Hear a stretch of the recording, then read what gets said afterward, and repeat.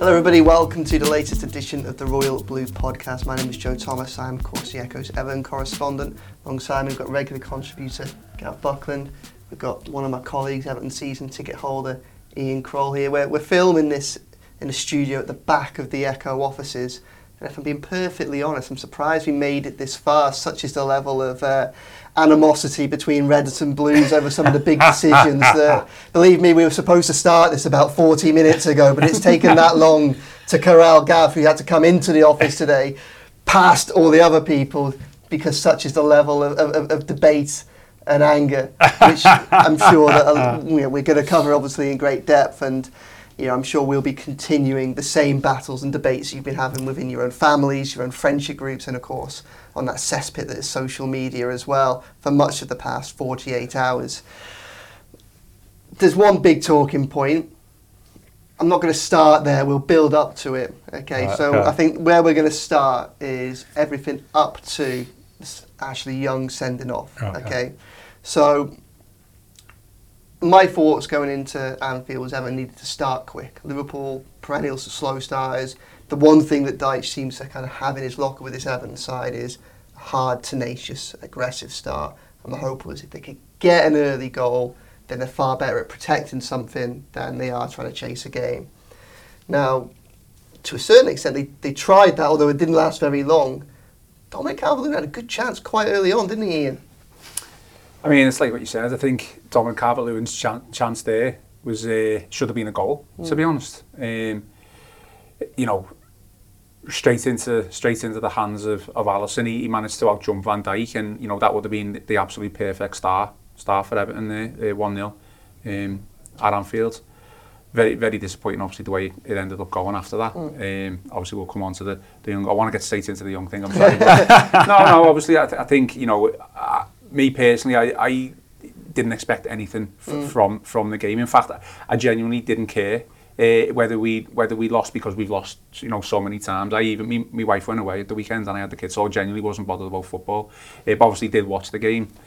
So to go and go into the game with that mindset, to come out of the game with the complete opposite mindset, was obviously rather frustrating, and this has given me the opportunity to vent. But yeah, I think obviously if we'd scored that goal, Dominic Calvert-Lewin's header, it would have been a completely different, probably different game, to be honest. So unfortunate that he couldn't do it, and then obviously we know how things turned out over the next half an hour. Yeah, well, for the next half an hour, it was almost a bit of a surprise to me the way in which the game played out, Gav, because obviously Everton didn't really create anything else that isn't necessarily to be expected. We know it's unfortunate, but we know the disparity between the two sides and their current ambitions at the moment.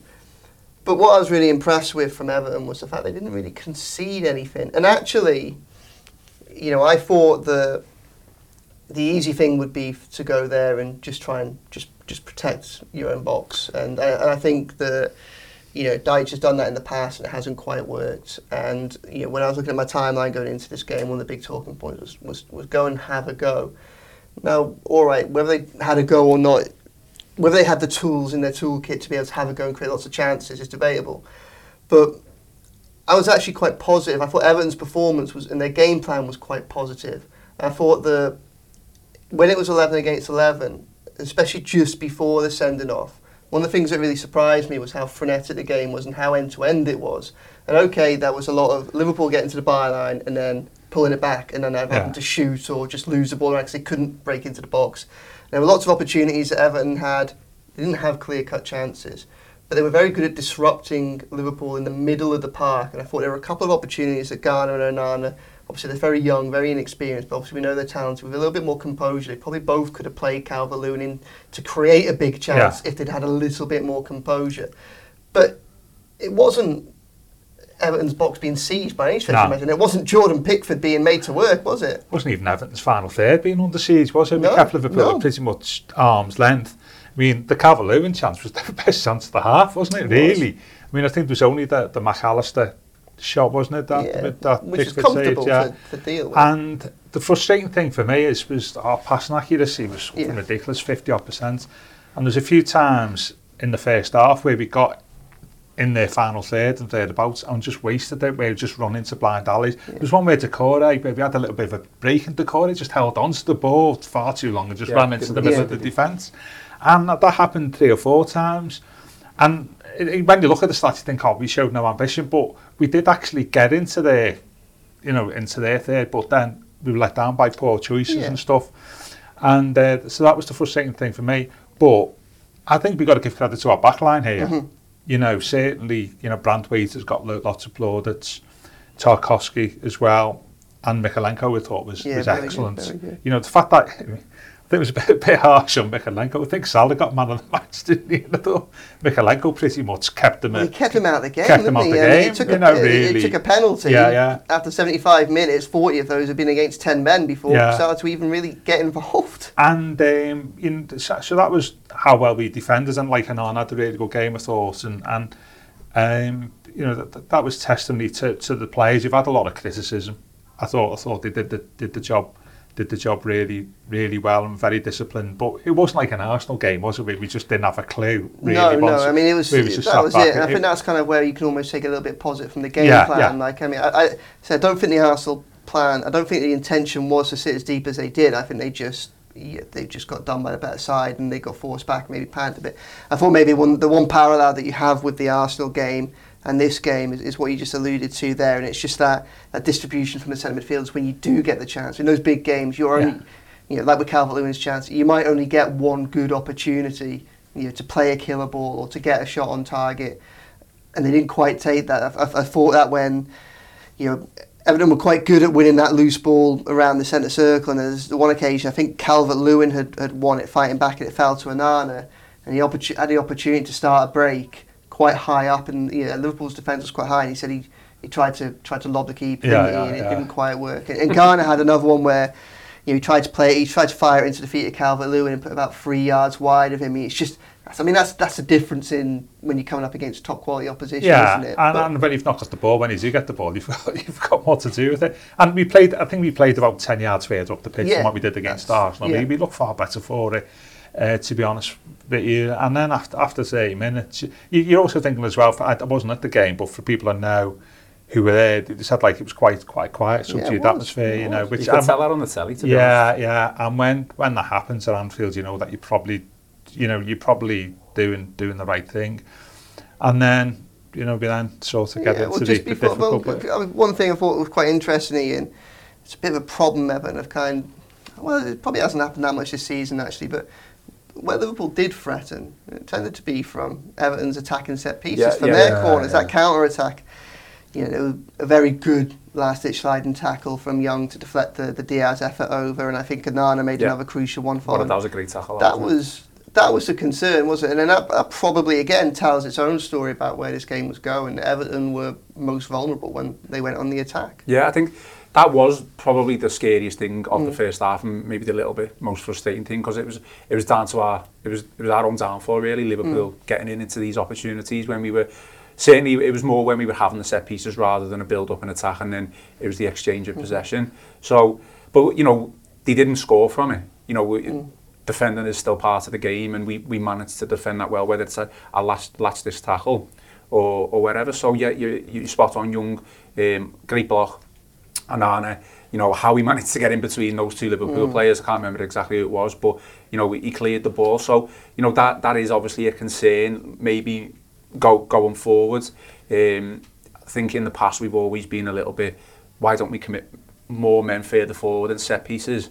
Maybe that's the reason why that we're not. We're looking a little bit vulnerable in that respect. But all I can go back to is that Liverpool didn't score from those counter-attack. They did look dangerous from it, obviously. But not only did they not score, they didn't create any real clear. No, exactly. No, they didn't really, other than that, probably you'd say the one that Young blocked, which was obviously a shot.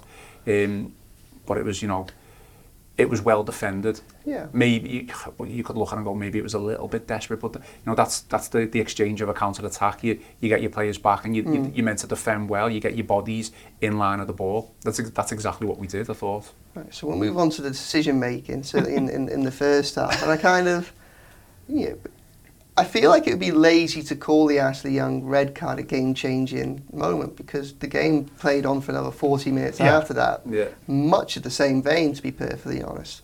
But we'll start with his first yellow, the foul on Diaz. I mean, any complaints? You got a bit soft, but I thought it was a yellow. I thought Diaz probably looked for it, but he sticks his leg out, he's beaten, isn't he? I think. Yeah, it was a yellow, wasn't it? The frustrating thing is if the Tsimikas challenge is not a yellow, then therefore Young's is not a yellow. Ergo that. I was writing in the blog, and I'm not sure if I tweeted, but certainly in our live blog, Simic, the way in which I could certainly understand why Young got booked. Yeah. And I don't have a problem with that. But then when you see Tsimikas commit, I think there were certainly 2 fouls in very quick succession. At least one of them could have been a straight yellow even. At that point you're thinking a little bit, come on. The Jack Harrison one, it was clearly yellow, wasn't it, really? So I get that, but looking at it in isolation, no problem about Young getting a foul, getting and yellow cards and knockout. Yeah, I think there's probably, is there an issue then? Would you have taken him off at that point and brought Patterson off? Well, I think at that time you knew straight away, certainly not straight after the Young booking, but after the Tsimikas one, that when he didn't get booked, you just thought, here we go. Why is this? It's just all about consistency of referees' decisions. Well, I guess what Dyche might have thought at that point, when he sees the leeway that's given to Tsimikas, maybe he thinks that there might be a little bit more leeway shown for Young for his second yellow card. Was that Young's first tackle or bad challenge? I think it was his first tackle. Obviously, I think the block on Diaz's shot comes after his booking, so you still have that in his locker. So that's one. And also, we might come on to Young a little bit more when we talk about the second one. Young actually he picks up a lot of yellow cards, doesn't he? And I think that Dyche maybe is kind of almost trusting his experience that he can carry on playing with a yellow card because he isn't going to do anything stupid. Well, obviously, we go on to the second yellow card. There can't be any complaints here, can there? No. I think it would have been banned anyway, wouldn't he, for the next game?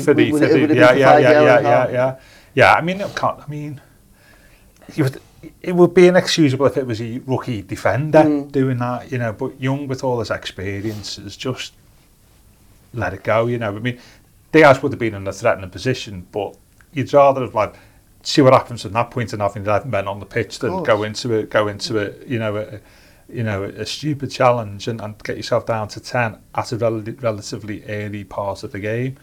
And it was no complaints. As soon as you see him, you thought he's off here, and I can't complain.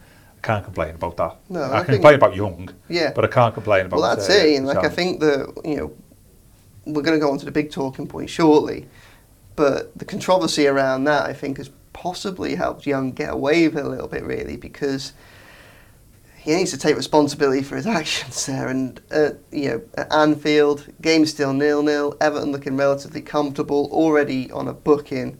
It's a bad tackle to make, and it's a bad tackle for the most experienced player on the pitch and someone that's played at such a high level for 20 years as well. I think certainly for the second one, obviously it's brain dead to do that challenge because Liverpool literally weren't going to score at that moment. Do you know what I mean? Like the ball probably needed to be passed to someone else for it to go in, obviously in the net. I think just going back to the first one, I think we're probably going to come on to Craig Pawson, but I just think that the first one, the game wasn't a dirty game. We've seen dirty game derbies where you think, bloody hell, like these challenges flying in, definitely yellow card, definitely a straight red. I think we will all agree with that. This one was competitive and being played in a good spirit. It was Liverpool. We've already talked about Liverpool on the counter attack. We had our chances or opportunities to get forward. I think with the first one, it's towards the centre of the pitch, isn't it, or the halfway line. The referee needs to show a bit of common sense there and say, this is a Merseyside derby. That's your first warning and last warning, and your next one is a booking, and then you literally, or Young is walking on a tightrope straight away. Yeah, well, so I've got no excuses for the second one, but I do think again, could the referee have said warning, that's your first, or your second warning and last warning? I think the issue again is, I think we probably all agree with this. I think most Everton fans will agree with this as well. It's not necessarily that you gave Young a yellow card for that first one. It's that in choosing to give him a yellow card for that first strike, kind of as you allude to there, Ian, what you then do is you set a threshold for the rest of your decision making that you've then got to be consistent with, and obviously it wasn't. Yeah, no, exactly. I mean, I get that about first tackle, but I think if there's a 50-50 in a derby and you should say, I'm going to book you for that tackle. He was just late. I get that argument about like it's a derby, like giving a bit of leeway, but it was the cynical nature of Young's challenge, wasn't it? That that he just basically took him out. He wasn't through on goal, or they were on the attack, but it stopped him. But I can see why he was giving that. I can see what you say that, but and then so I mean we move on to half time. Obviously, Dyche changed it around quite a bit. Moved to 5 at the back, brought Michael Keane on, brought Nathan Patterson on. I was all right with those changes, to be perfectly honest. I kind of thought that. Well, he's going to have probably 55, 60 minutes here with all the stoppage time that we get these days up against the Liverpool side. They've now got an extra player. And I'm looking at your face, Gav. I think you might disagree. Yeah. Go on, tell me what you... I thought I would have just changed one player. What was the goal? Yeah, I would have just brought Patterson on and taken probably Harrison off. I thought... As you were just saying, we weren't under a lot of threat. It wasn't as if it was like the Alamo there. Thought, it's going to be even worse in the second half. We kept Liverpool's arm's length. I would have just made one change at half time and just take it from there. So kept like a four, I don't know, McNeil, Decore, and Arna, Garner, with Calvert-Lewin in the midfield and then Calvert-Lewin in the front. I think by changing two, it was too much of a change. It gave too much initiative to Liverpool and basically left us with no attacking threat in a game that we were still in with a shout, and we could still, an opportunity of hurting Liverpool, and I just thought that was too overly defensive. Okay. I think if the Young, I'm just thinking what have happened if it'd been 11 and 11 at half time, and Young had, made that challenge in the first couple of minutes of the second half. Yeah. I think Dyche would have only made one change then. I think he wouldn't have made two changes. I think he would have made one change. I think. Because it was just before the break, he had a lot of time then to think about it, and a lot about of time strategy. To talk about the strategy to the players as opposed to the first. And I just thought it was one too many and gave too much initiative to Liverpool and left us with, it was coming up with stats. Wanted to be that 5% possession, didn't he, one stage and over a 10-minute spell. In a game that we were, not really getting too much hurt against us, I thought we should have just made one and just taken it from there. And if it's struggling, then make the second. Because I like McNeil, gives us balance, as I say, and we lost a bit of balance. At the same time, I could see why you just want to plonk 3 men in the middle. So what would you have done? So, I mean, if Harrison's coming off, are you moving James Garner to the right? Yeah, possibly, yeah. Would you have concerns about Onana and Decore as a two-man midfield against that Liverpool setup? I think on occasions you can bring one of your wide men in the middle to make it 3. I just have a look at it because of the state of the game. Just have a look at it for 5 or 10 minutes. If you then need to make a change because maybe you are getting a little bit overrun in midfield a little bit, then make that change. Then you're going to get overrun anyway, aren't you? Yeah, well, that's in fact what happened. We say this in terms of possession. Following possession. We say this, but obviously. Didn't really happen. I mean, it did in terms of possession, of course. But where I think to some extent you can argue that Dyche has vindicated his decision making is the fact that that first 20 minutes of the second half, again, it carried on in much the same vein. Liverpool had a lot more possession, of course, and Everton's attacking threat completely diminished. But Liverpool didn't really create any clear-cut opportunities. And I remember turning to Chris, who was alongside me, just seeing when the 60-minute mark came up, thinking, bloody hell, where have those 15 minutes gone? And, I think almost at that point, you kind of start to think, well, doing all right here, And I think there's always that kind of air of when, you're used to going to Anfield and having the game play out in the way they do, you kind of always have that expectation of the worst. And, that looming sense of dread that the late goal's eventually going to come.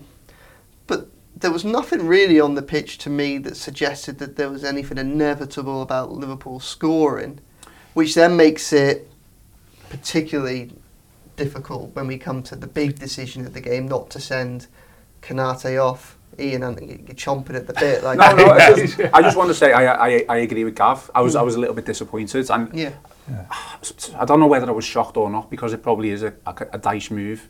But when the substitutions came up on the screen, I was like, can't believe he's done the 2 there. I completely agree with you, Gav. I think I would have done the exact same substitution, just the one.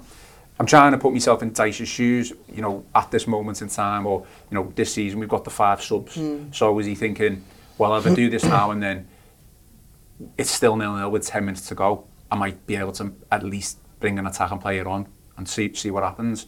But although I agree with what you're saying, Liverpool didn't show any, attacking I think his threat. fear would have been that, one, Nathan Patterson's quite young and inexperienced, and two, he's very much more of an attack-minded full-back. And I think if you were to have that dynamic of Harrison in front of him, who again is, again quite attack-minded, although he's very, very hard work, and we saw that again the other day, I think he probably would have feared that the same thing might have happened. Because the one thing, whereas I wasn't against him starting James Garner in the middle, by putting Garner in the middle and Harrison out wide, one thing he did do is leave Ashley Young exposed to Luis Diaz in a way that perhaps wouldn't have been the case if Idrissa Gueye had started and James Garner would have been, obviously, it's quid pro quo, you lose different things.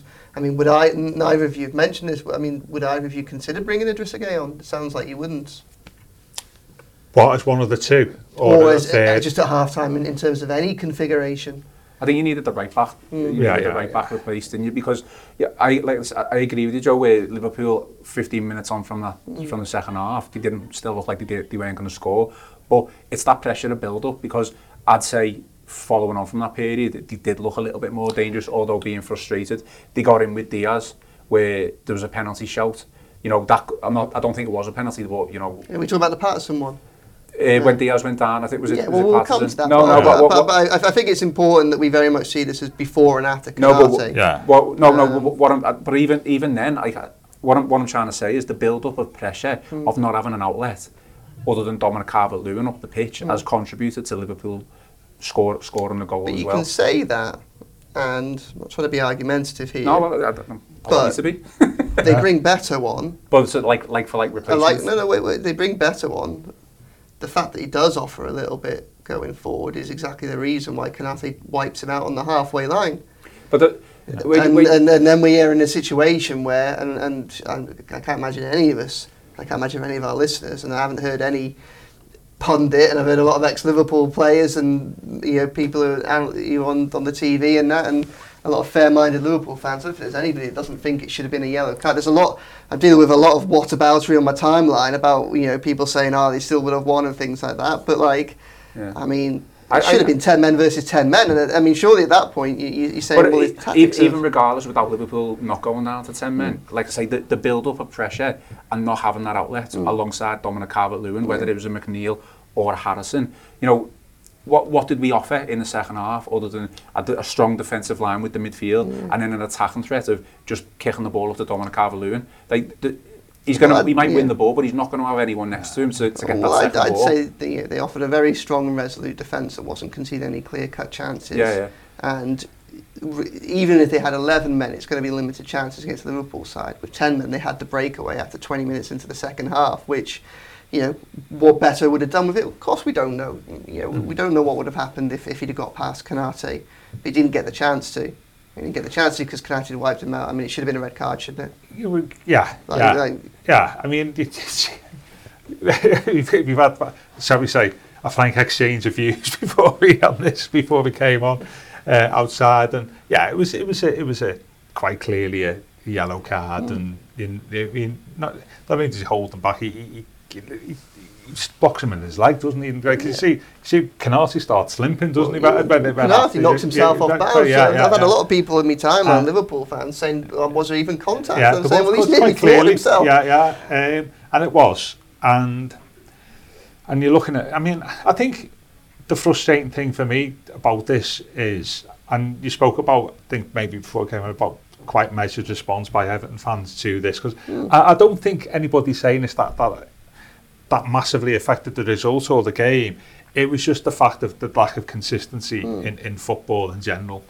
And, coming off the back of the Spurs incident the other week, shall we say, linking the two together, but to me, it's quite, I've said, bored everybody soft. It's all about repercussions as a match official.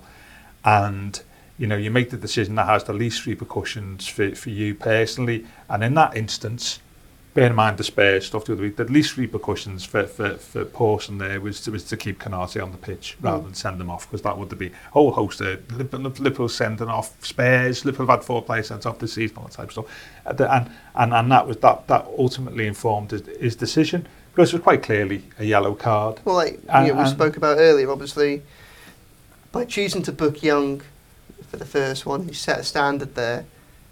He has to maintain it, doesn't he? Yeah. Like, he has to. Quite clearly, and that's where obviously the fume and anger is coming from. I don't think anyone will probably come on to it, but even the penalty, I don't think there was any issue with that. I'd say that was a penalty, but the actual, period of play, that short period of play where Beto came away with it, and Konaté's tripped him quite clearly. It's a second bookable offence, and he's just waved it away like it's nothing. It's an unbelievably shocking decision. And I think Jurgen Klopp told us what he thought about it by putting the. But this is why you can't by bringing Joel Matip on minutes later, didn't he? Yeah. Well, he knew straight away, and maybe if Dyche had the chance in hindsight, looking back, he would have done the same with Ashley Young because he didn't realise what type of referee he was dealing with. Someone who was just not going to apply common sense to a very competitive, stressful game for everyone involved, and he is clearly. Obviously, speaking from an Everton fan, he's clearly made the wrong decision not to send Konaté off, and whether it's impacted the game result or not, you'll never know. But at least we needed the consistency, and we didn't get it. I think that's the point. I think that's the point that a lot of kind of maybe Liverpool fans are perhaps missing from the frustration of the Everton supporters, isn't it? Because I don't think anyone's really arguing that it shouldn't have been a penalty for handball. And if I'm being perfectly honest, I thought it was a good shout for a penalty on Patterson on Diaz. Yeah. I thought that could have been given. I was expecting it to be given. Yeah, but this only comes after Konaté should have sent off. And I mean, we don't know what would have happened had Konaté been sent off. And I don't think anyone's actually saying, certainly no one here is saying that Everton would have been favourites have gone on and won the game. Yeah. And I think we all accept that given the quality of players in that Liverpool squad and the freshness with the legs and the quality and the people that they've got coming on, the fact that they've only been playing for 10 minutes for the last 20 as opposed to an hour, perhaps Liverpool still would have been more likely than Everton to have got a goal if one was coming. But the reality is that we had 65 minutes there, up to Konaté, another 5 minutes before the first penalty shout. 35 minutes of which Everton played with 10 men. And regardless of what anyone wants to try and say, there was no evidence there to say, there was no evidence in that Liverpool performance for that first 70 minutes to say that it was inevitable that they were going to get the goal. No. There was nothing there. They hadn't been able to break down Everton with 11 men. They hadn't been able to break down Everton for half an hour with 10 men. Anything could have happened. We all accept and we all understand that. But I think the frustrating thing is that Everton, through their performance and through their management of the game, had got themselves into a position where 65 minutes in, even being down to 10 men for so long, they deserved that opportunity to see what would happen on a level playing field. Yeah, and it's impossible to say. I'll just finish. And one thing it is impossible to say is it certainly wouldn't have been harder for it would have made the game easier for Everton 10 versus 10. Yeah, but the challenge of keeping Liverpool out and not ending up in a scenario where you've got the overloads on the right where Diaz goes down the pass and doesn't get a penalty, then gets Keane. The dynamic of the game's changed, and those things don't necessarily happen as a result. Yeah, I mean, at the same time, 11 against 11, Liverpool had the bulk of the ball, didn't he? I mean, one final thought about the Konaté thing. Again, if Liverpool had been winning 2-0, do you think he would have been sent off? Of course he would have been. Because the risk to the match official then would have been far less in terms of the repercussions, because it probably wouldn't have changed the game. But yeah, I think that's generally the point here. This is not like a Clattenburg derby or, dare I say, Clive Thomas or even the Martin Atkinson one where he sent Jack Rodwell off. In the concept, it doesn't change the game dramatically. You're not awarding a penalty or disallowing a goal or sending somebody off to make it 10 against 11 wrongly as Atkinson did. It's just the frustration with Everton fans is the fact that actually the general feeling out there is bigger clubs will get the big decisions for reasons I've just explained why. And I think that's the frustrating thing. It's consistency, the inconsistency, the Simicast challenge, not getting a yellow and Young won't getting a yellow, and then Young getting 2 yellows, and then Konaté not getting 2 yellows. And that's the frustrating thing here. I've not seen many things I've said, you know what, we would have drawn if it wasn't for that decision. I've not seen much of that. What I've seen is just generally the frustrating of the inconsistency, as I say, of match officials. But at the same time, Joe, we don't know, do we? 10 against 10, it might have been a more open game, more space on the pitch. that might favour Liverpool. But you might say, well, we can throw more of a, be more of an attacking threat. You just don't know how it would have panned out. Chances of getting something like that game increase at 10 versus 10. Yeah, of course they do, yeah, absolutely. And that's why it's such a big decision. Yeah. They do, but they've also, this goes back to the substitutions that Dyche made. I'm not saying he panicked, I'm not suggesting that at all, but you don't know what's going to happen in the second 45 minutes. And look what could have happened. Liverpool could have had a man sent off and we're down to 10, but we've taken two of our most attacking players off, our two biggest attacking threats off the pitch. Yeah. And Dyche, I'm going to say, but I don't think he's done this, he's almost thrown the towel in at half-time and said, well, we're obviously delighted with the points before kick-off anyway. Going in from that sending off, we would have been absolutely ecstatic with the point. Dyche certainly would have been. So it's almost like two of our most attacking players off the pitch, make sure we don't concede, and then. But this is the problem with when you put yourself in that situation, and you're not. What did you say about 5% possession at some point? I want to point to the stat come up on the tally in the previous 10 minutes or something. We'd had it's like 94% possession, Liverpool 5%, Everton I think something like that. So there was a period of time, probably on from about the 65th minute, whether you want to point at the Konate incident or not, where Liverpool were getting in on that, down that left-hand flank with Diaz, and obviously that's where you suggested that Liverpool could have had a penalty from a potential foul, and that's where the eventual penalty came from with the handball. So it was coming. Liverpool weren't fantastic, they weren't great, but that, build up of pressure where we haven't got an outlet, we're not able to just bring the ball out. I think, to be honest, there was only one opportunity that we had in that second half, and came in stoppage time where we had a corner. If I remember, I can't remember us really bringing the ball out to play, having a consistent hold of the ball, and obviously we didn't do anything with the corner. But with these teams, Liverpool, United, City, whatever, Arsenal, if you go down to 10 men and you're not having hold of that ball, keeping hold of that ball possession, the pressure's going to build, and eventually the quality or the luck will come for them. Yeah, certainly but again, that pressure, quality and luck only came after the decision not to see Konate off, and that's why it's such a big decision. But also, just again, obviously, I know we talk about the defensive-minded substitutions at half-time.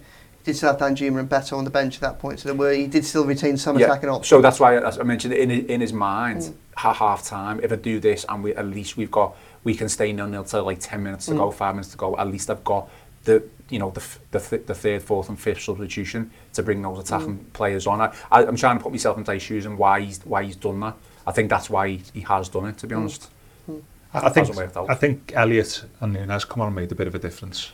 I think, from Liverpool's attack. It was a compliment to what Everton had done. The fact that Anfield was silent and getting quiet, getting very, very much frustrated. Yeah.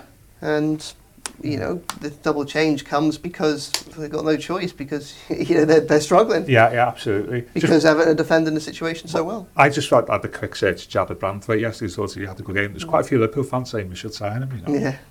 I thought he was exceptional. But I thought we were unlucky. Keane.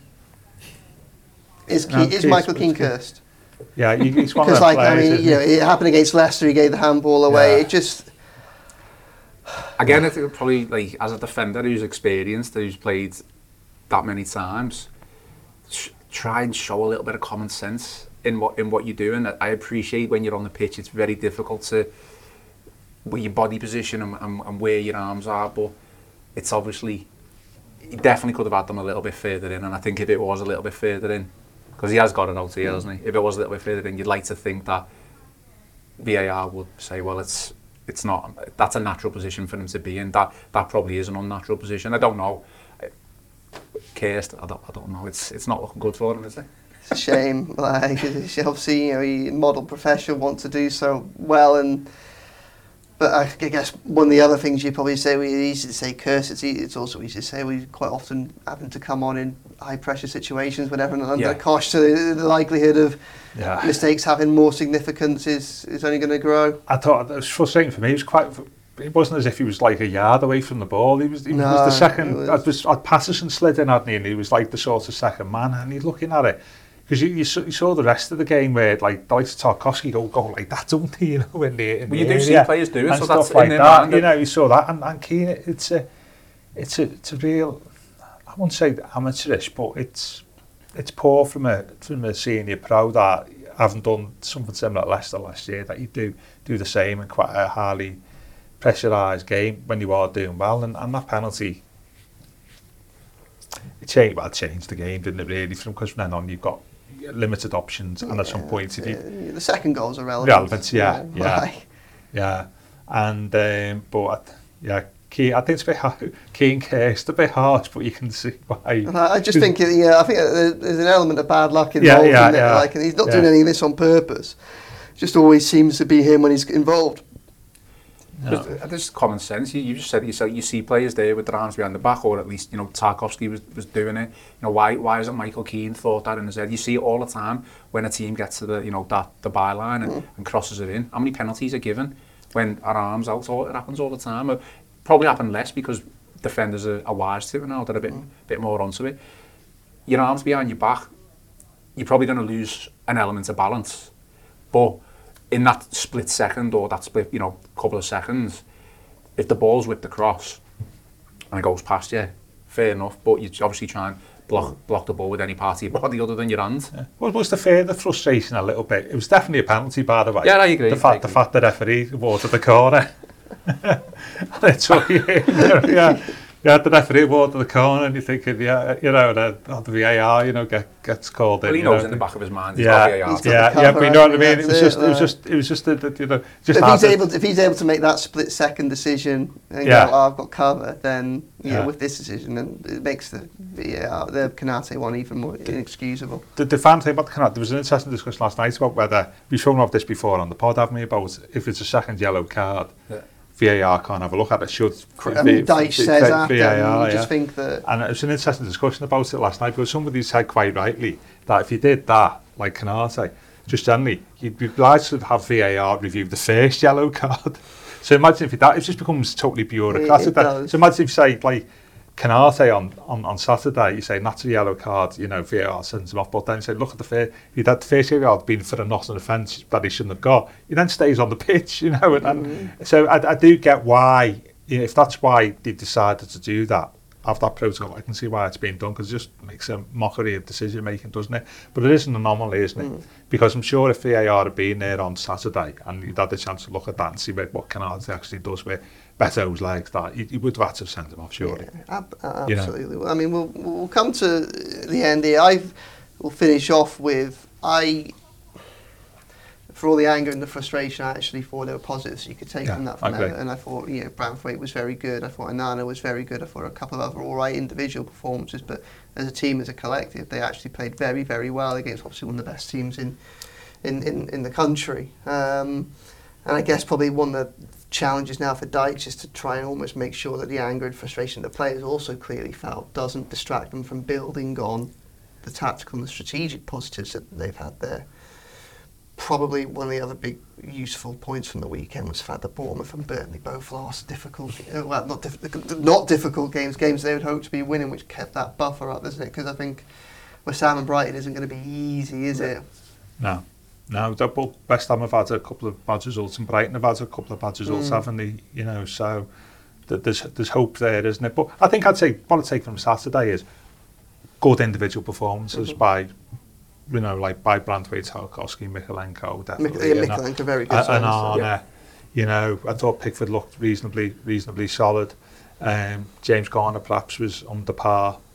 So that those are the positives to take. But it's expectation with sometimes, isn't it? Yeah. After the Bournemouth performance, you're expecting James Garner to have a worldie next game, and it doesn't work out like that sometimes, does it? No, but I think you look at that, and I've come away from Anfield, not that I was at the game, from a derby feeling worse. You know what I mean? Not in terms of performance and stuff like that. Dyche's second game there in February when we spoke about this a lot last week. They just didn't even lay a glove on Liverpool. They didn't even try to lay a glove on Liverpool, and they got to the point where they started throwing, pushes and shoves around in about the 80th minute as if they were almost trying to convince themselves that they had shown some fight, and it was just all quite pathetic. And this certainly wasn't was it? So that's the case. Well, hope you've got your fix of discussion over the big talking point, which I'm sure is going to rumble on and on and on. If we do another couple more podcasts on this, do you think might be able to force a favourable decision at the weekend. What do you reckon? Should we ramp up the pressure? And I'm more for another Canal pod. 45 minutes. I'm just waiting for Good Morning Britain to start talking about the Canal like it is. On that note, we'll leave it there. Thanks so much for joining us, everybody. We have a wonderful week, and we'll be back with you on Friday to talk all things West Ham. You've been listening to the Royal Blue podcast from the Liverpool Echo.